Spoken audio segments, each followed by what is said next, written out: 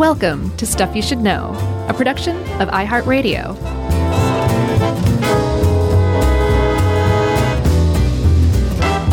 Kazam, and welcome to the podcast. I'm Josh Clark, and there's Charles W. Chuck Bryan over there, and Jerry's here. She's invisible, but here. And this is the Mystery Magic Podcast Hour, a.k.a. Stuff You Should Know. I feel like we haven't covered much magic-related stuff, have we? Not nearly enough. Oh, yeah? You into it? Yeah, I find it interesting for sure. And I think magicians are pretty cool people typically. Oh, really? Yeah, you know, Toby, our friend Toby. Uh-huh. He and I were talking about working on a magic podcast, kind of like a Magic Skeptics podcast. Oh, that'd be great. With a couple of his good friends, and they're just cool dudes, chill people, interesting, very witty, sharp, not pink boys at all. You guys should totally do that. Oh, this is years and years ago. Oh, so that ship, well, he's a big movie producer now. Yeah, that ship sailed. He's like, magic podcast? No, thank you. Well, I'm glad to know that you found some cool magicians. Yeah, are you not familiar with cool magicians? No, I mean, the magicians I know about are decidedly uncool. Oh, I see. Like Ben Stiller in Arrested Development. Ben Stiller in Arrested Development. Yeah, he was Job's rival. Oh, right. You know? God, I forgot about that. Had kind of a white snake thing going on. I think I'm thinking mainly about the time I went to the Magic Castle in Los Angeles, and I felt like one of the cooler people there, which is unusual in a room full of a lot of people. I don't mean like Fonz cool. I mean cool in the fact that they're like interesting. They are sharp. They're quick-witted. They will take your wallet from you if you're not careful. That kind of cool. You know what I mean? Okay. Yeah. Was Houdini cool? In a lot of ways, he was very cool. Not the band. In a lot, no, that's pretty great reference. Cool. They were very cool. In a lot of ways, I think he was cool. In some other ways, he wasn't necessarily super cool. But I think overall, you could say, yes, Houdini was cool in the sense that a good magician is cool. Yeah, this is one of those guys where I did a little digging to see if we needed to, like, see if he was some monster in his personal life. Right. I didn't see anything like that. I think he was a pretty intense guy. Yeah. And I'm sure a man of the time, but I didn't see anything that jumped out at me. We should mention big thanks to, a bunch of things. History.com, Smithsonian Magazine, which is always great. PBS, New Yorker, and of course, thegreatharryhoudini.com. Yes. There's also a couple of other sites that I got some stuff from, like Wild About Harry is a good Houdini site. And there's this documentary series by a site called Timeline. And the one I saw was hosted by Alan Davies. It's called Life and Magic of the Real Harry Houdini. And it was just like this, hour-long, pretty cool little documentary. I thought it was very neat. I got a lot of good info from that, too. It's on YouTube, too. Well, I was into Houdini when I was a kid for a short time, and I think that it was probably just because it was a short time where I was, and I think a lot of kids go through a magic phase, whether it's going to a trick shop and getting a fake deck or learning your first dumb little card trick that's not very good, but you think it's awesome. It's just something that I feel like almost every kid goes through a brief little magic phase. For sure. And sometimes it sticks and you become super cool, evidently. That's right, exactly. So I saw a couple of things that seemed to support that he wasn't a monster, by the way, Chuck. One of them was that he would go to like the children's ward in hospitals and perform magic for the kids. And beat them up? Yeah, take their money. Yeah, but I mean, like, if you think about it, that's not something that just anybody does, Sure. Like, that's time he could be spending doing something else. He was, like, almost pathologically devoted to his mother, making sure that she was well taken care of. I think also I saw that was like possibly a driver of his ambition as well, that he wanted to be mom's favorite and impress her more than any of his siblings because he was one of 6. Yeah, and also that his father was never much of a success, which we'll get to. And I think I think those are definitely the big drivers. But at the he himself called himself a mama's boy. Like he used those two words together. Yeah. There's a famous picture of him with his wife Bess and his mother, and he's got like his arms around both of them, and he calls them my two girls or my two sweethearts or something like that. So I mean, I know. Hats off to Bess for being like, all right, let's go with it. We're gonna go with it. I'm definitely not gonna try to pry that one loose. It's not gonna work. So we're just gonna go with it. And I say, good for her. All right. Well, should we get into it? Yeah, let's, because you said something about his father, and I think that that's an important thing to understand about Houdini from the get-go, is that he was essentially born into poverty, and it just got worse as he got older, because his father was a rabbi, and if there is such a thing, his father was a failed rabbi. He couldn't make it as a rabbi. I know. I was surprised to see that, because everywhere I looked, it would continually say, like, boy, his dad just couldn't make the rabbi racket work. Right. And I kind of naively assumed that if you were sort of giving up a life of trying to make, money as a capitalist for a living by going to the church and being a steward of the church, then you would at least do okay. You'd think so, but I think that means that he was so charmless, he couldn't even muster up a congregation to surround him. So he was a hard luck kind of guy, and as a result, Harry was raised in poverty, had to go to work from a very young age, and also missed out on a formal education as a result too. And so those things kind of converge to also, I think, kind of drive him to prove himself that, maybe he didn't go to school and maybe he was born poor, but he could still be a superstar. He could still amaze people. He could still be idolized, basically. Yeah, his dad's name was Meyer Weiss.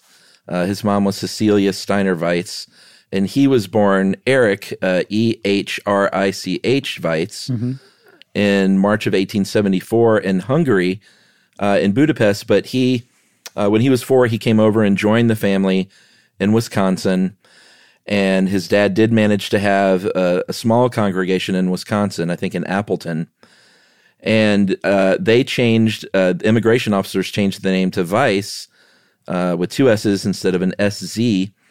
And Eric went by Airy, Ehrie. And the only reason I mention Airy is because that comes into play later when he takes on the name Harry, as sort of an Americanized version of that name. Right.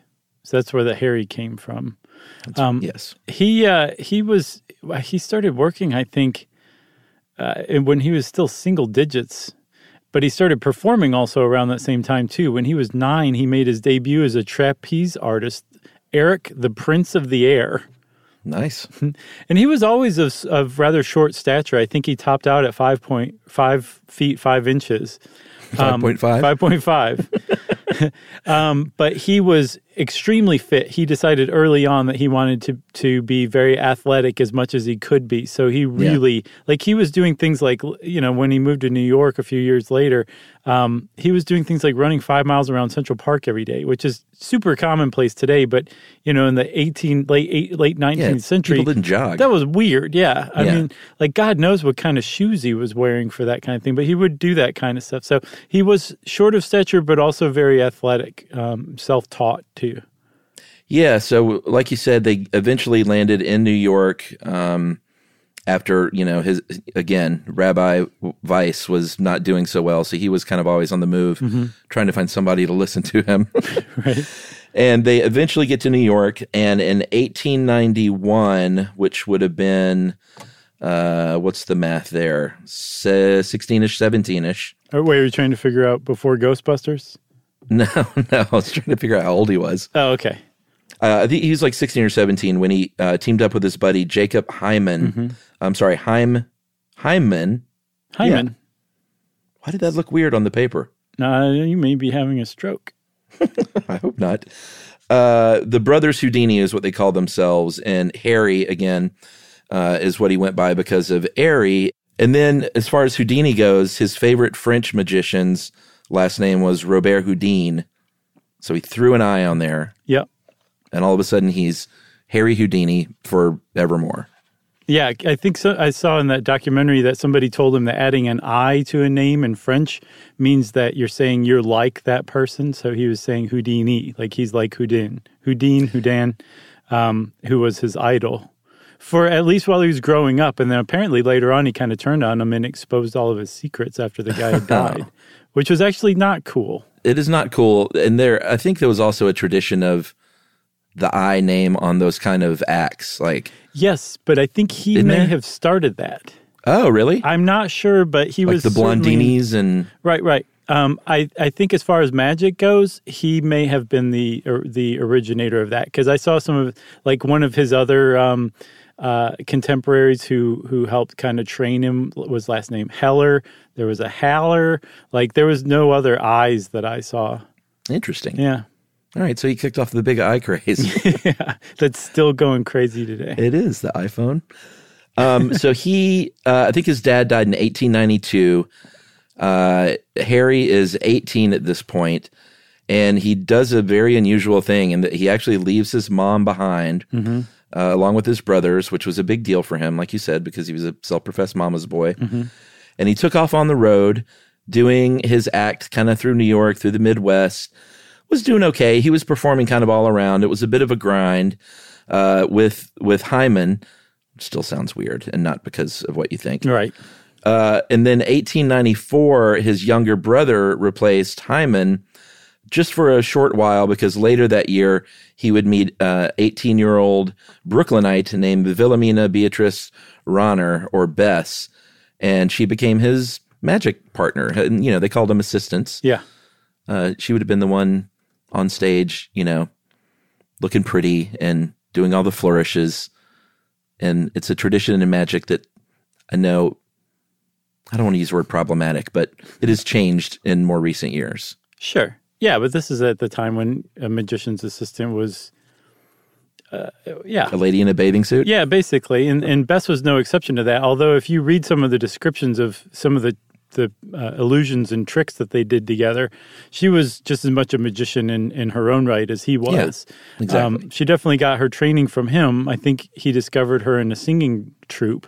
But like she grew to be just as adept at magic and sleight of hand as her husband, which is pretty cool.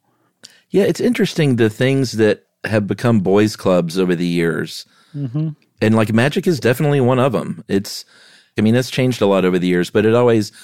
go into the Magic Castle and you're mainly going to see male performers and a bunch of old men dressed in suits. It's just, I find it odd that it's something that maybe just appeals to young boys. I don't know. My sister wasn't into magic, and my brother and I were. So I know, but maybe there's something how to much of that is just like the gender norms and expectations of society, where it wasn't like presented to your sister in a way that it's like, hey, isn't this interesting? Sure. Like everything else. Yeah, there was a documentary I saw. I'm sure I mentioned it before, years ago, about these like up-and-coming teenage magicians who are all trying to make their way through competitions to the Magic Castle, to like a grand showcase, and they follow these ones. There was at least one girl that I remember, and she was good. But she must have been 13, 14 at the time and had been into it for years. So clearly there's something, that appeals to some girls too, even if it's not directed toward them. I love it. Yeah, it's a great documentary. You got to see it. And by the way, since we're speaking of documentaries, you have, of course, seen Love on the Spectrum, have you not? No, you recommended that a few weeks ago. I still haven't seen it. We'll just stop. I'll give you about 6 hours. Okay. You just go watch and we'll come back and finish recording, okay? All right. Well, then another 3 weeks you can bring it up again. You just have to see it, okay? I'll see it. It's like a gift. I'm giving you a gift here. Oh, did you make it? No, just telling you about it as a gift is what I'm trying to say. It's that sweet. All right. Well, everyone watch Love on the Spectrum, and we're going to take a break, and we're going to talk about Houdini's eventual success right after this.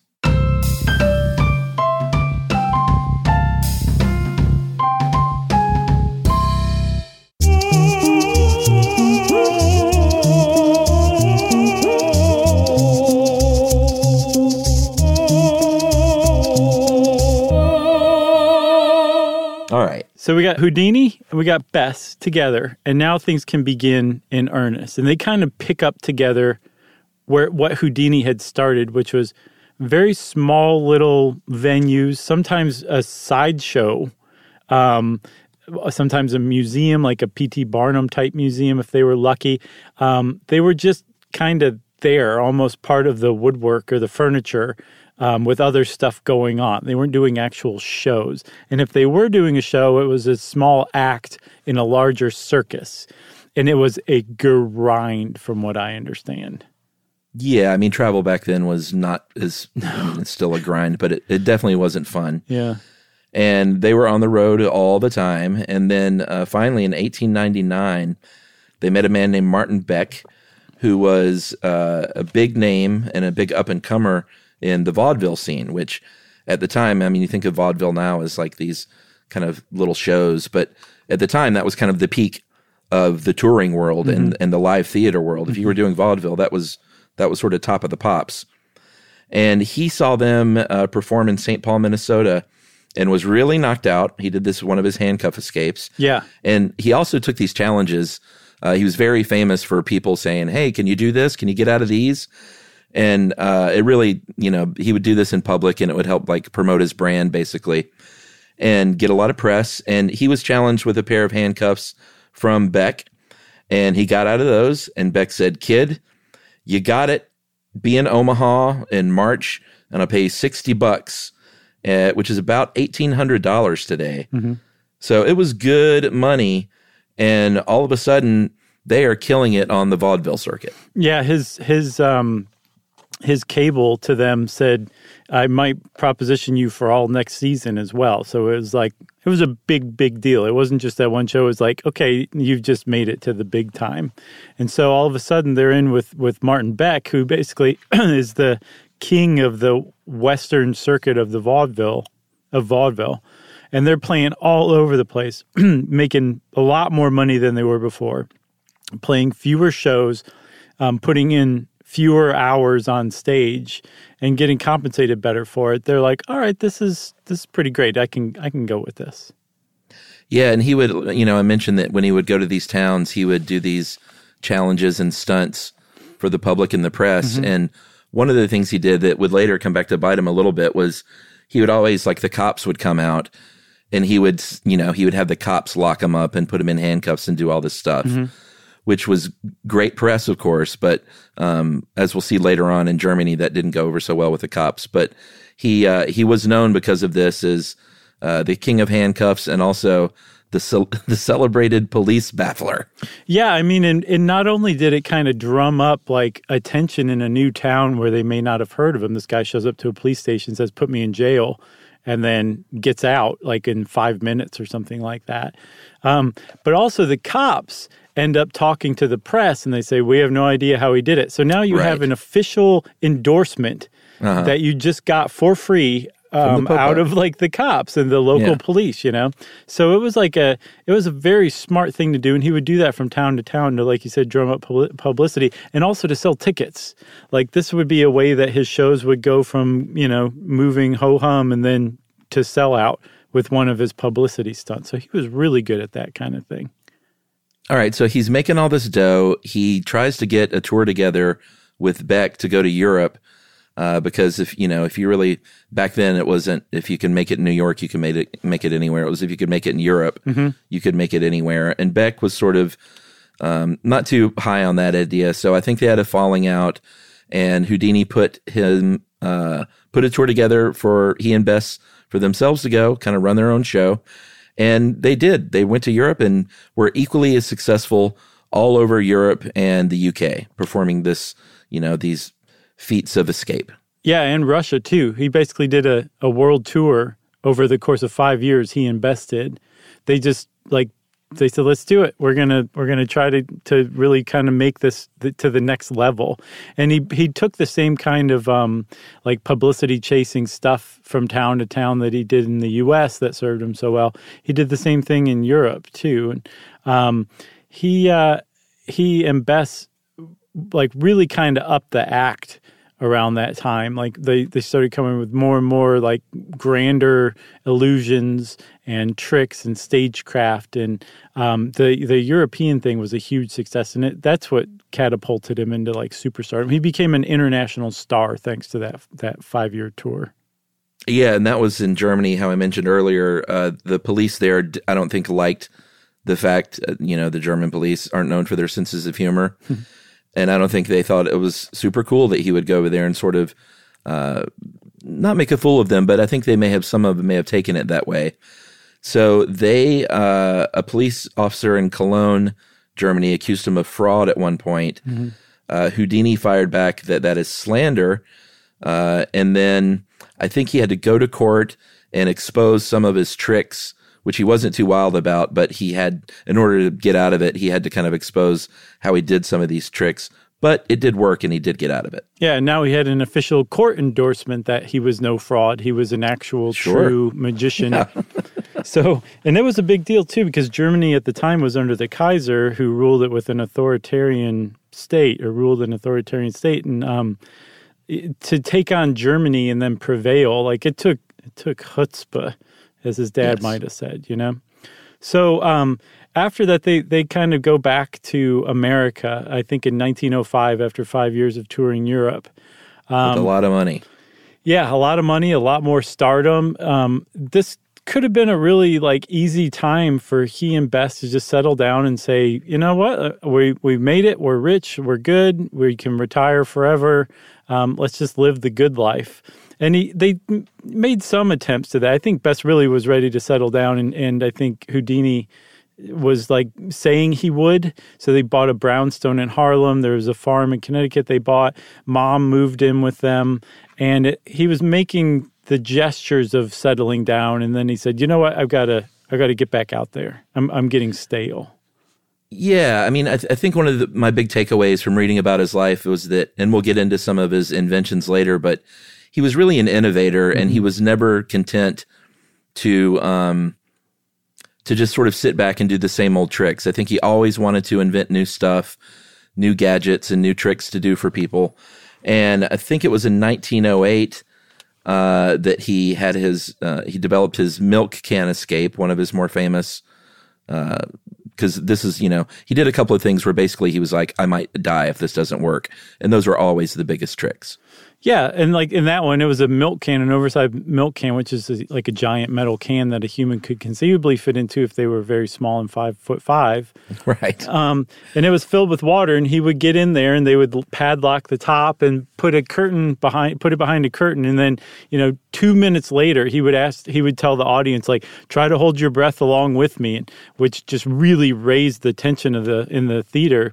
And then 2 minutes later, he would come up from around the curtain, soaking wet and out of breath, but amazing, triumphant, and everybody would just go nuts. And then that milk can, I don't know if it was his originally or if he innovated it from somebody else, but he found out later that there were imitators doing the same thing, and he hated that kind of stuff. He hated imitators. He hated people using his work, whether they credited him or not. He just did not like that kind of thing. But then that would push him to innovate further. So he just abandoned the milk can altogether, which had brought him so much success, and moved on to increasingly more dangerous things. His greatest invention was the Chinese water torture cell, which is kind of similar to the milk can, but just even more nuts and even more dangerous. Yeah, that's easily his most famous trick. That's the one that you always see if you look up Houdini's greatest tricks. It's like you said, it's the same thing, but it's a clear tank of water, and he is lowered from his ankles. I think sometimes cuffed, sometimes in a straitjacket, and you can see him, and of course, then they raise the curtain, so you can't see what's going on. Are we going to tell people how he does some of this stuff? I'll tell you what, since there's so much to say about him anyway, we probably don't have time, but there's a really great Gizmodo article that says the secrets behind Houdini's 10 greatest tricks that really does a great job of explaining it, IMO. Yeah, I mean, let's just say this. Houdini was very good at things like getting out of handcuffs. He was a master of locks and lock picking.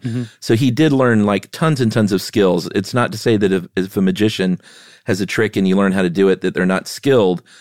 But when it comes to some, these contraptions, they're rigged, of course. It's not real magic. He didn't purport to be doing real magic. He just wanted to be a performer and delight audiences, and he did that. Yeah, sometimes the answer is really simple, there's hinges, or it's not really those are padlocks. Fake rivets. Yeah, exactly. They're when you find these explanations, you're oh, that's still pretty interesting that he was able to do this. And a lot of times, he would he would take longer purposefully than he needed to. He could get out of these things in a matter of seconds, but he might say like take 2 minutes to appear, just to keep the tension ratcheted up, and just make it that much more amazing. But he also, like some of the sleight of hand that he and Bess would do, I read that his handcuff tricks, he was the guy who started handcuff tricks. Like escaping from handcuffs. And when somebody came up and said, like, I had these cuffs specially made for you, and I want to see if you can get out of them.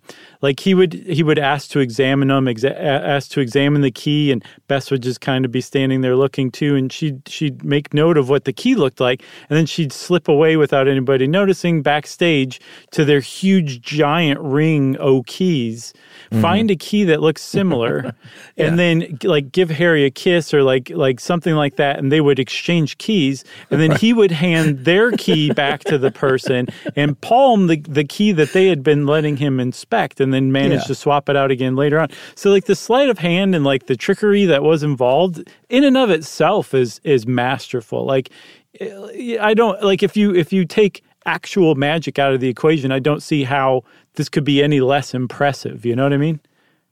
Yeah. I mean, every time I've seen, and I haven't been to many magic shows, but like at the Magic Castle, you want to be entertained and you want someone to perform a good trick.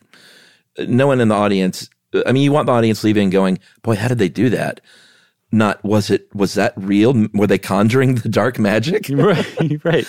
I enjoyed the Magic Castle. I know I've told this on Movie Crush. I don't know if I ever talked about it here, but they have all these small parlor rooms in addition to the big main room where the big show is. It's just like Eyes Wide Shut. Yeah, exactly. Fidelio. But the little parlor rooms is really what I enjoyed. They were very small, like not many people in there. And that was just like good old-fashioned card tricks and stuff like that where you're just so well practiced. And those were just always the most fun for me. The big shows, I could take it or leave it. Well, you would have liked Houdini's early work because that's pretty much what it consisted of, is close-up magic and card tricks. Yeah, it's like David Blaine. I love all those early specials. Mm-hmm.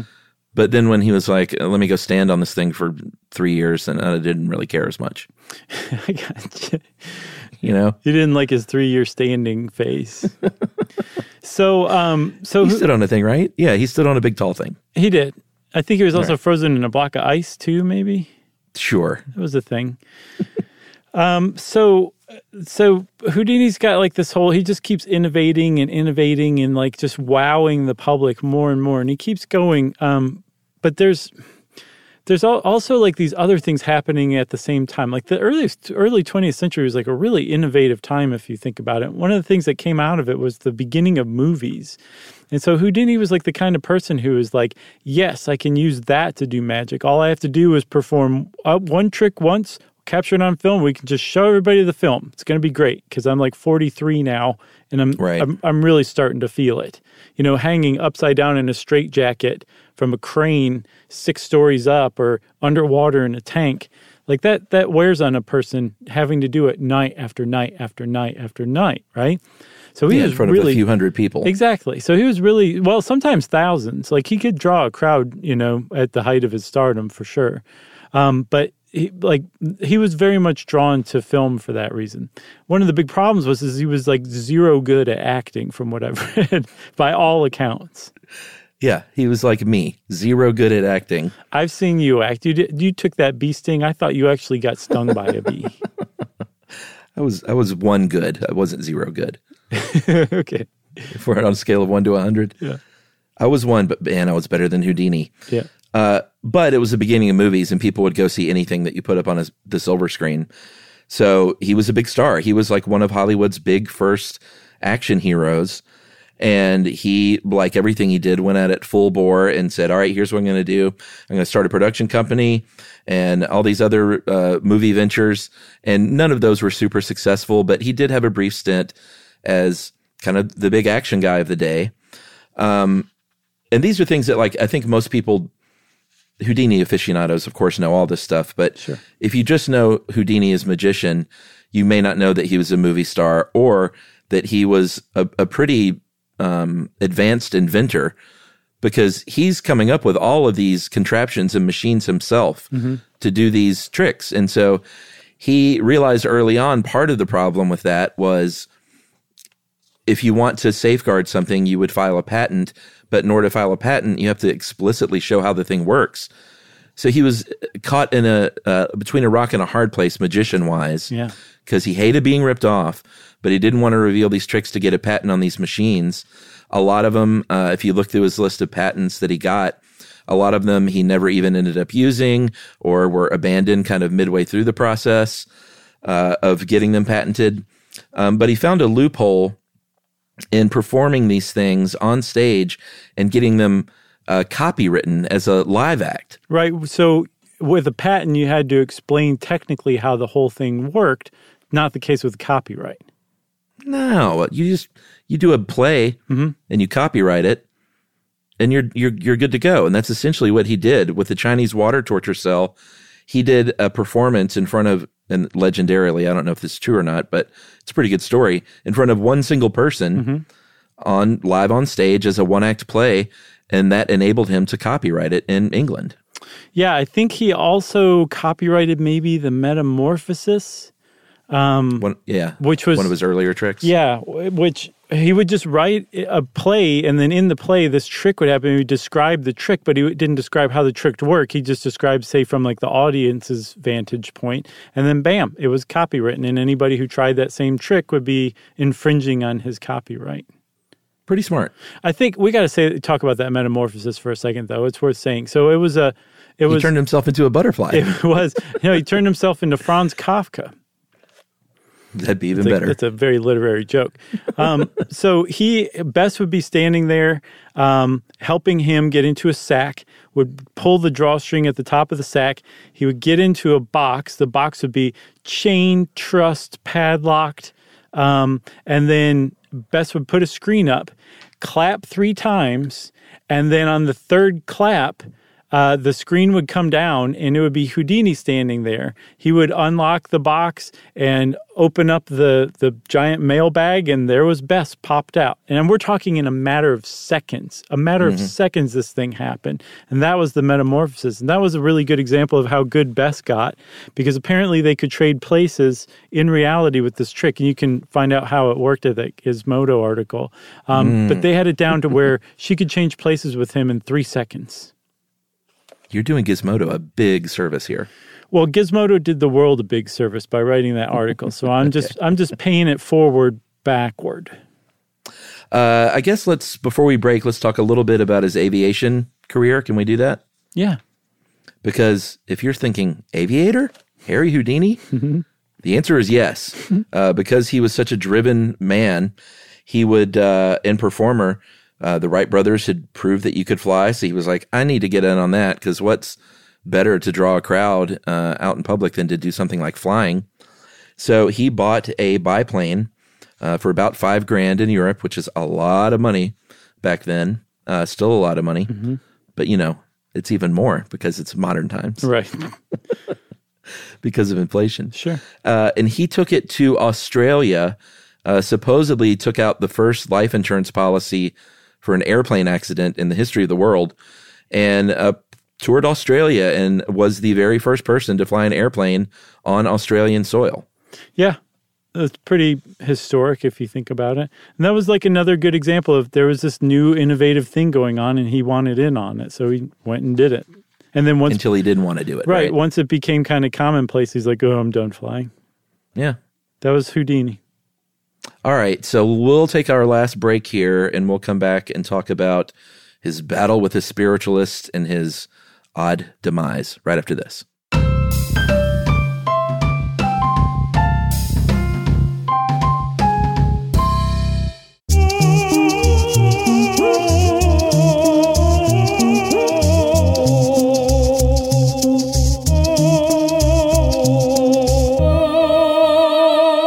Okay, Chuck, you promised a battle with the spiritualists, and I want to hear about it. Even though I think we kind of talked a little bit about Houdini in our spiritualism episode, and I know we definitely talked about his death. Yeah, there's just no way. And I know we talked about his death in our appendix episode, not to give too much away. Yeah, he's kind of appeared a couple of times. So he hated the spiritualism movement.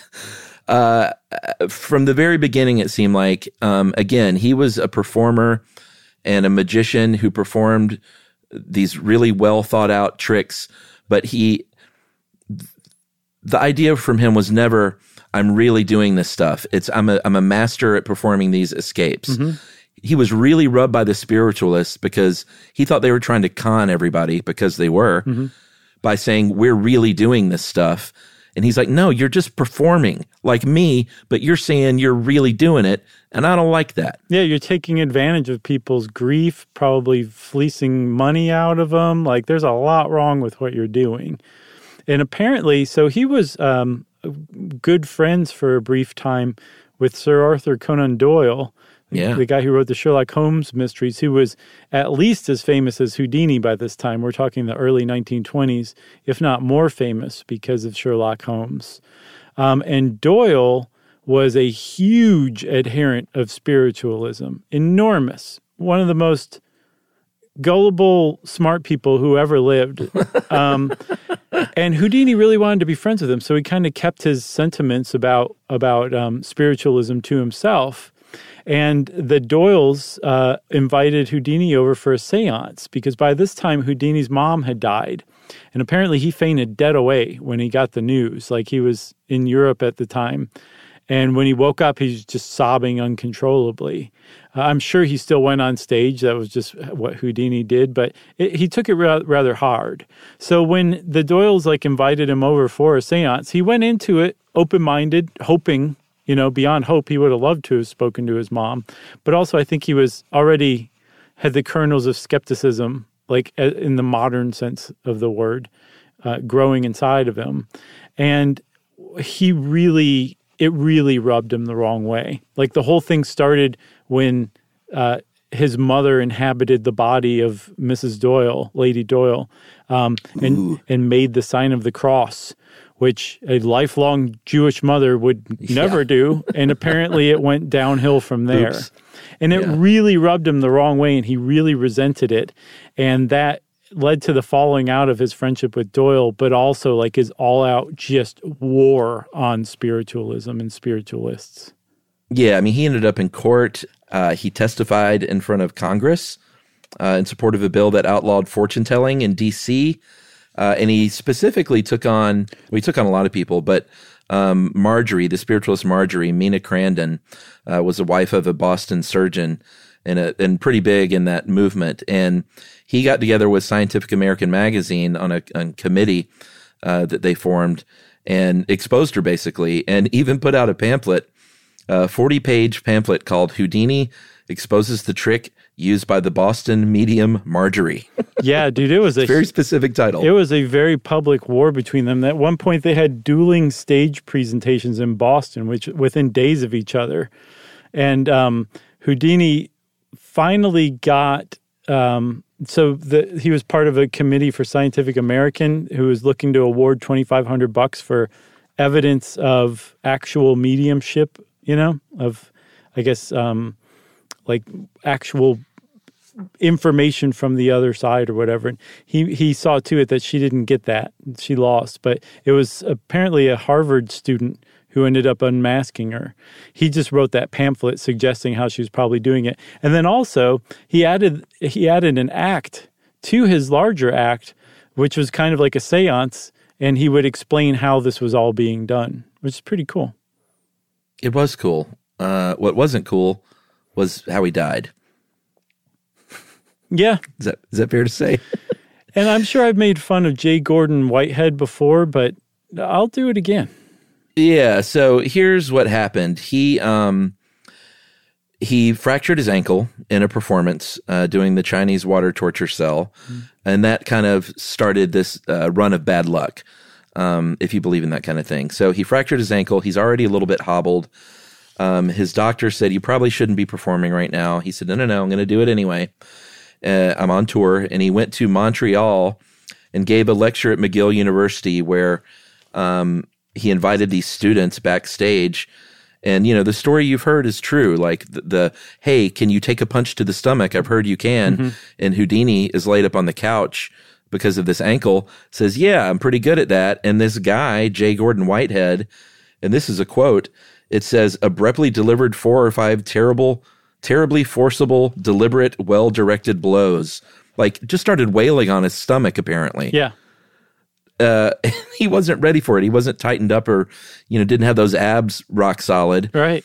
And it was decidedly uncool. Yeah, not magician cool, not Fonz cool, not cool by any definition.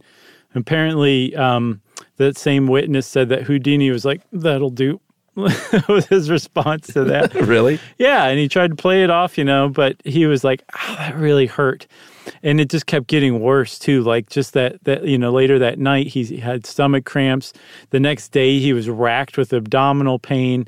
And it was finally bad enough that he went to a doctor, and his doctor was like, "I think you might have appendicitis. You should go to a hospital." And Houdini said, "Never. I have to perform tonight," and went on stage in Detroit and gave what ended up being his final performance, I think, on October 24th, 1926, because that doctor was absolutely right. It was appendicitis, and he was in big trouble. Yes. It was too late for him. It was a ruptured appendix. He died on Halloween on October 31st with Bess and a couple of his brothers at his bedside. And what's really... what the debate is, there was a lot of debate over the years about whether or not he was murdered and had been being poisoned by the spiritualist, or whether the spiritualist hired this kid to go beat him up and wail on his stomach or whatever. Biff. Yeah, exactly. And I think most people that really know have come out and said none of that stuff is really true. That's really probably all speculation. But what the real question is whether or not it's possible, and whether or not those punches to the stomach actually ruptured his appendix, or did he already have an appendicitis happening? And this might have just brought it to light or exacerbated it, or just maybe it was just ill-timed all the way around. Yeah, I think in our appendix episode, we landed on the idea that, no, it definitely didn't rupture his appendix. And apparently there was a study that looked at 20 years worth of appendicitis, and it could only find just a handful of appendixes that were ruptured from like violence or trauma. Yeah, like being hit. So it can happen, but it's really rare. And even J. Gordon Whitehead, Biff, probably didn't rupture Houdini's appendix. But what he did do was he gave Houdini a good reason why his abdomen would hurt right there, and which would cause Houdini to just ignore it for longer than he otherwise might have, had it been a mystery sensation that he couldn't attribute it to anything. And so J. Gordon Whitehead probably did, at least indirectly, lead to Houdini's death, but it was a neglected appendix or appendicitis that finally got him. And he died of sepsis on Halloween in 1926 in Detroit, of all places. Of all places? Yeah. So the kind of, to put a tag on the spiritualist thing, before he died, he told Bess, he was like, "Hey, listen, I've got an opportunity here if I'm about to die to really prove this spiritualism thing is really bunk, because I'm going to try from the other side to get back in touch with you. And you're going to have these seances and try and get in touch with me. And this is going to prove it once and for all." And for about a decade after his death, Bess did hold a seance. It never worked, of course. And she eventually quit. But the Magic Castle still has Houdini seances, I think every year. I don't know if you can just buy a special ticket or if you have to be invited to that. I know you have to be invited to get in, period, but I don't know how you get into that seance. You got to know somebody who at least knows somebody who knows somebody. Probably. I want to make fun of that theory, though, one more time about spiritualism. So sure. There was a book called The Secret Life of Houdini, where the authors said that if one were to suspect Houdini a victim of foul play, the section of organized crime that was composed of fraudulent spirit mediums must be considered likely suspects. It's like something off a History Channel or something, you know? Yeah. And fun to make fun of. Yeah. You got anything else about Houdini? I got nothing else. All right. Well, I don't have anything else either, but there's plenty more to learn. There's tons of websites dedicated to Houdini. There's like lots of documentaries out there, and it's pretty cool to go check them out. And also check out the Gizmodo article. And since I misspoke Gizmodo, it's time for listener mail. I'm going to call this another correction. Okay, good. They're rolling in lately. Yeah, we're rolling in them.